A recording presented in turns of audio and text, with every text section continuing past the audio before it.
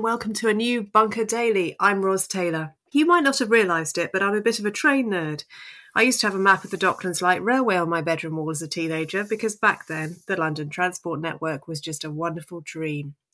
So I'm very pleased to be welcoming John Elledge, New Statesman columnist and founder of City Metric, the website about planning, designing, managing and living in cities. He's an expert on all things city and transport related. Hello, John. Hello, how are you doing? I'm very well, yeah. Which bit of which city are you in at the moment, and how are things there? I am currently in London's fashionable East End district, very on brand of me. I live next to a railway junction, so if there's any sort of groaning noise in the background, please be reassured that's a train going past, not something horrible happening. Excellent. Most important question first. Uber, good thing or bad thing? Oh, it's an absolutely terrible thing, isn't it? I think if the last couple of months have shown us anything, it's that cities would be much better if we could find a way of taking the cars out of them. Not just because it would reduce pollution, but also because, there's all that space we're currently giving over just to kind of moving cars about that we could be using for much more fun things like, cafe culture or bike riding or just anything else, really. And the popularity of Uber is kind of locking us into the sort of patterns of movement we've been used to for decades.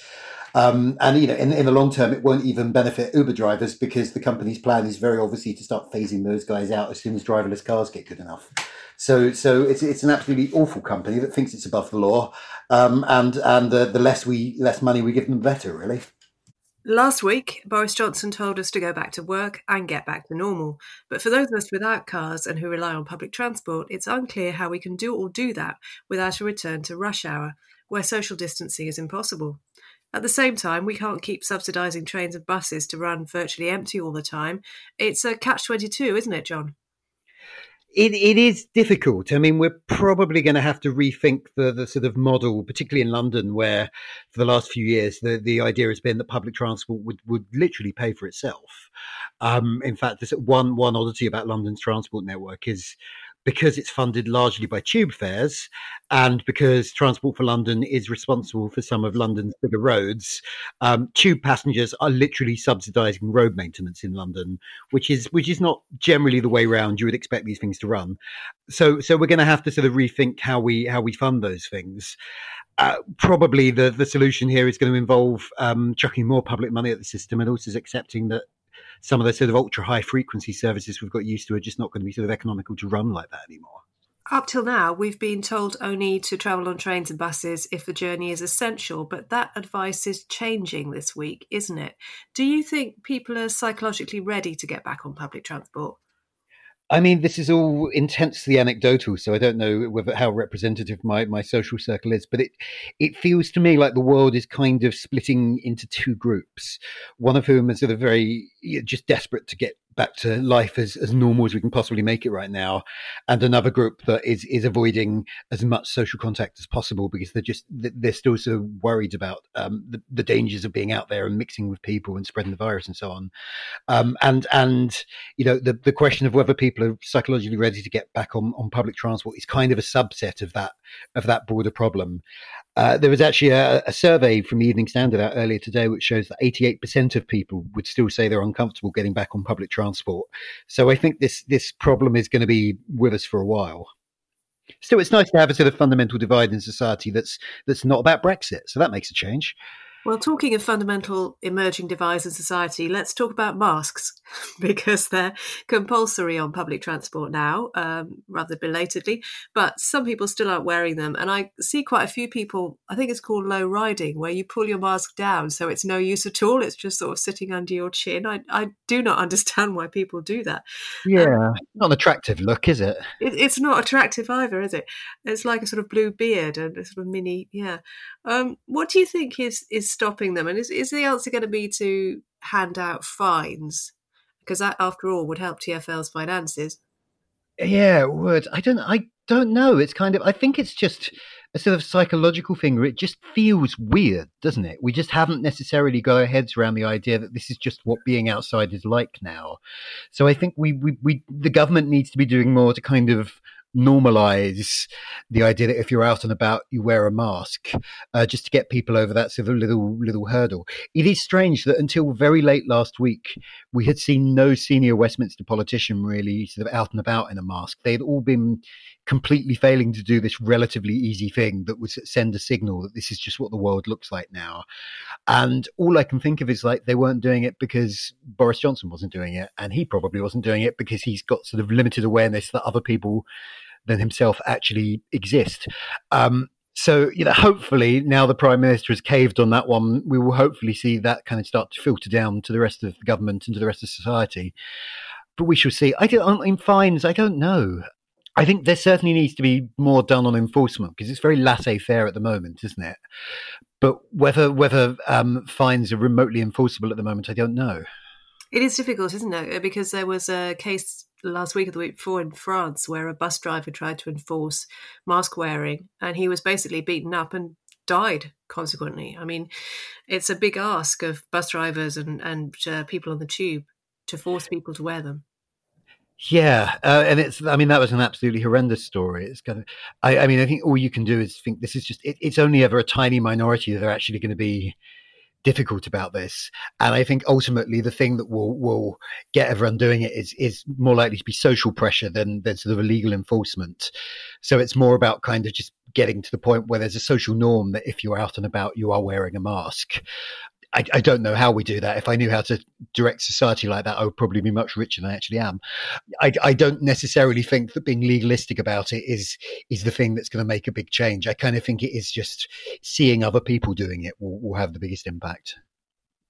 Transport for London itself, and we're going to talk about other places in London soon, don't worry, listeners outside London. It's in a very bad place financially, isn't it? You mentioned that we might see services, particularly high-frequency services, being cut. But are there going to be big infrastructure projects that we expected to see that are not going to happen?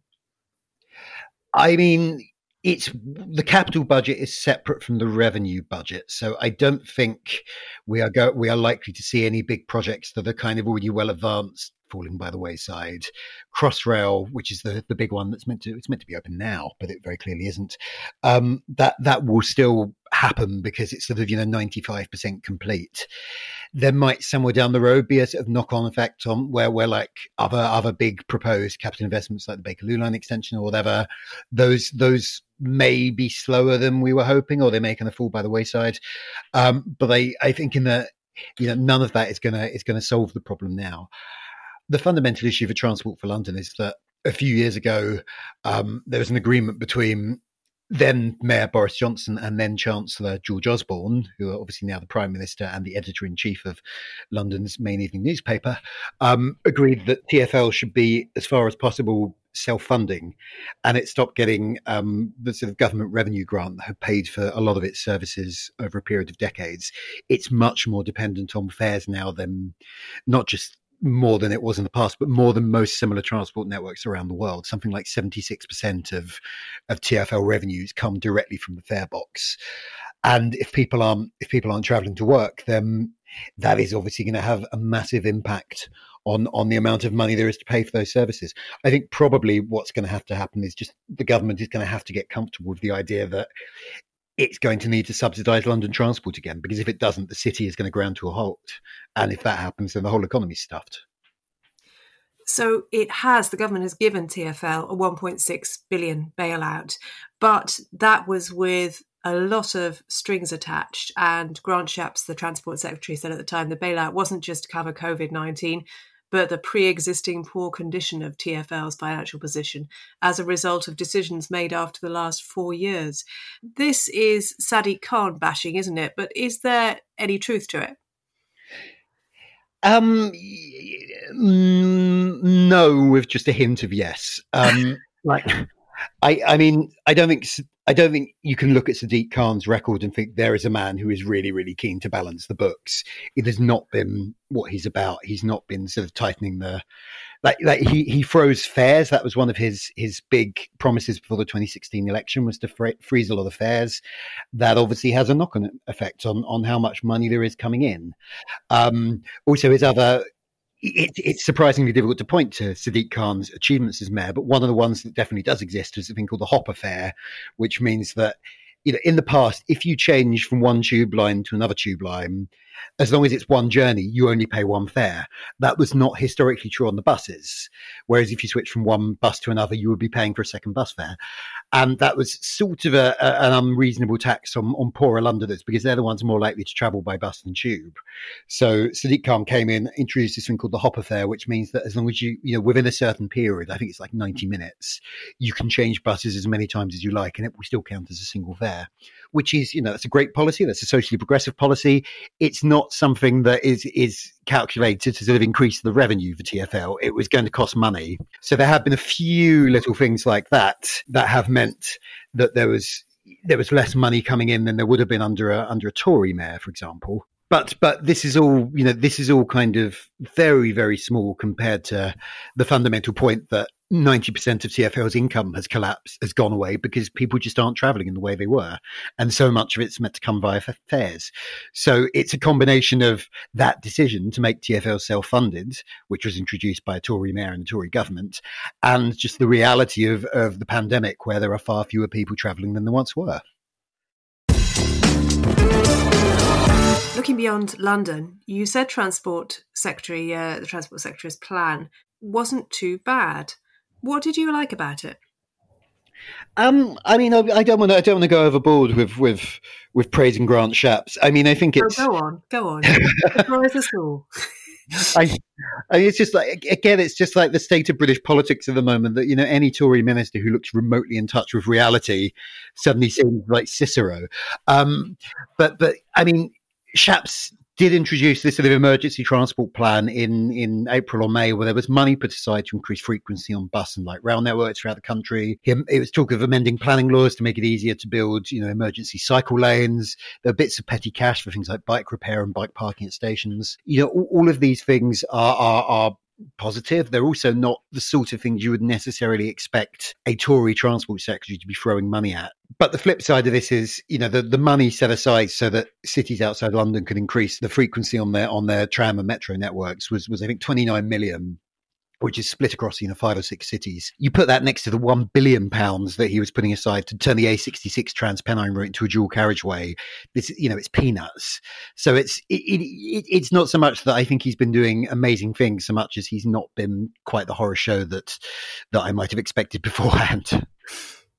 Let's talk a bit more about bikes. By the way, listeners, if you have a spare bike that you would like to get rid of and is about its right size for a 6-foot woman, then get in touch because I can't find one anywhere.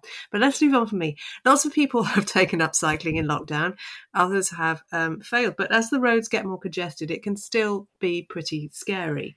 And you biked down Euston Road last week and you didn't enjoy it much. For listeners not in London, Euston Road is a polluted multi-lane obstacle course that takes 10 minutes to cross. But tell me what it was like to bike down it. So, yeah, this is a sign of how empty my life is in lockdown, but I was quite excited about cycling down Euston Road. They're one of the many new cycle lanes that TfL have been introducing during the crisis was this temporary lane on Euston Road, which is, it's basically, if it weren't for the fact that no one ever actually gets above about 15 miles an hour on it, it would basically be a motorway. It's like 6 lanes of crowded traffic the whole time. So TfL were promising to introduce a segregated cycle lane to make it possible to get down there safely. And it would link up a number of the other segregated cycle lanes. And, theoretically, it started opening last week. What they didn't realize was when they said it was starting to open was that they hadn't actually finished yet. So firstly, it only exists on the eastbound carriageway. So I found myself, fighting with buses and cabs and so on, cycling west at the start.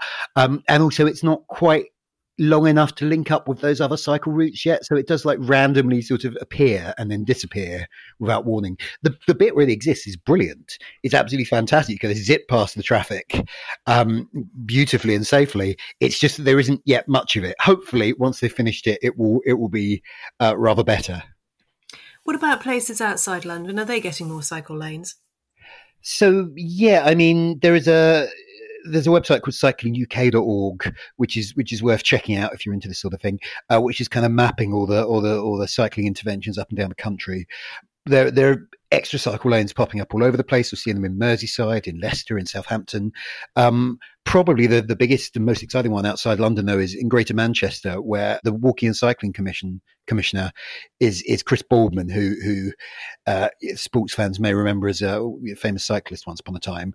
He's been very actively pushing this as a policy since long before the pandemic. And the conurbation is introducing a whole network of what they're calling B-lines, which will be segregated cycle routes right across the city. And this, for a place the size of Greater Manchester, where most of the population live within a few miles of Manchester city centre, makes an enormous amount of sense.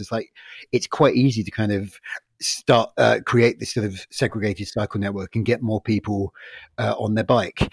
The difficulty we've had is that there does sort of need to be quite a big sort of culture change to get people sort of accepting that this is an improvement. We're seeing a lot of drivers and drivers' interest groups complaining that taking space away from cars will inherently create more congestion. That's not necessarily true, partly because, if you get people on their bikes, there are presumably fewer people in cars, but also because of a phenomenon called induced traffic, which is, if you create roads, people will drive longer distances or more out of their way to do their journey. If you build roads, traffic does increase. So it does sort of stand to reason that if you start dismantling them, you'll also reduce traffic.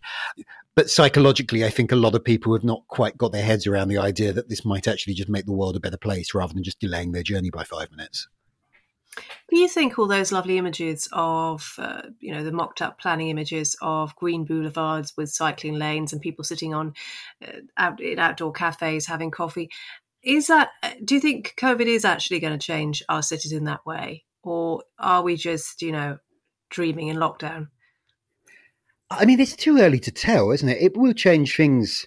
It will certainly change things in a few places. I mean, in that, there are areas that are being pedestrianised or closed to through traffic at peak hours for the first time. I saw pictures over the weekend of Northcote Road in Wandsworth, which is a big shopping street running south from Clapham Junction Station, which is just completely closed to through traffic. And it is, it's probably putting it a bit strongly to compare it to La Rambla in Barcelona, because this is Clapham Junction we're talking about here. But nonetheless, it is certainly an improvement on what's there before. And a lot of these interventions are probably going to stay after the crisis has passed. But it does also feel to me like, the traffic on the roads is kind of getting back up to normal levels now, because it's not just that people are traveling again. It's like people are scared of using public transport. So we're probably seeing some people do journeys by private car that they would in the past have done by bus or tube. So I do kind of worry that anything that we haven't already done, the moment is now past. What do you think about the future of cities, though, in general, in terms of whether people want to live in them? Because the evidence I've seen so far suggests that people are trying to move out, particularly of inner London boroughs with not much outdoor space, and are thinking of much longer commutes on the assumption that they're only perhaps going to go into the office 2 or 3 times a week. Where do you think is going to benefit from that? I mean, I am not convinced by this argument that, that we are seeing the death of the city because people will have to come into town to work less. I don't think we have the data yet. I think it's far too early to tell for these broader social trends. I also think people are at different life stages. It's not, people don't just come into the city to work. I think if you've got, small kids and you've been squeezing yourself into a relatively small space because you want all the advantages and amenities that living in London brings, I can see at this point where you might be thinking, actually, stuff this, I'd rather have a bigger house and a garden. Because if suddenly London isn't there in the form it was before, then what's the point? Spending all this money on living close to it. But I think people at a slightly earlier life stage, perhaps, where they're kind of they're single, they're out every night, dating and so on. I think that's a slightly different dynamic, and the advantages of being close to things will still apply to a certain extent. I think we're just going to have to wait and see. Really, I think it's going to be months, if not years, before it becomes clear whether this has genuinely put people living in cities or whether this is a temporary phenomenon. But it's a good thing if London becomes less self-important, less prosperous. Does London have to level down so everywhere else can level up, as Johnson keeps saying it must? I mean, so my fear about this is that the places that will benefit will not be, Manchester or Leeds or Liverpool or wherever it is. It'll actually be places outside the UK altogether. I think I can sort of imagine the sort of ring of commuter towns and suburbs around London getting more vibrant local economies if people are spending less time, at work in central London or on trains commuting to work in central London. So I can see those places sort of benefiting, but I don't necessarily think that's going to have a great impact on, Wigan or those other sort of red wall places that we've spent so much of the last few years talking about, because the jobs are not going to move to places in the commuter belts for Manchester or Leeds or Liverpool. They might leave the UK altogether. So yeah. I'm slightly concerned that it's not so much levelling down as just seeing a drain of economic activity. In other words, it's Brexit's fault, isn't it? Yeah, I mean, I was trying not to say just like Brexit for about the fourth time on this podcast. Yes, the parallel had occurred to me, yeah. And you've got a new book out soon. Tell us about it. So, okay, soon is probably putting it a bit strongly. It should be out around this time next year. I'm still writing it. It's a sort of almanac of interesting things I found on the internet. It'll be like sort of an encyclopedia written in a sort of Hitchhiker's Guide to the Galaxy or Tristram Shandy style of just like me having interesting things explained to you by someone who's had a couple too many gin and tonics. Is kind of the sort of elevator pitch I've got in my head, but that's it. We don't have a name for it yet, which is going to make it very difficult for anyone to Google it. But watch what space. Excellent. John, thanks so much for talking to me. Thank you. Listeners, there's another Bunker Daily on Monday, and don't forget you can watch our last live stream if you sign up to support us on Patreon, the crowdfunding platform. Backers get lots of benefits, including an ad-free version of the podcasts, attractive mugs and t-shirts, and access to our live streams. Video from last week's edition is up now, with Dorian Lynskey, Naomi Smith, Alex Andreu, and me drinking gin out of a tinny. Search Patreon Bunker Podcast to find out more. We'll be back tomorrow.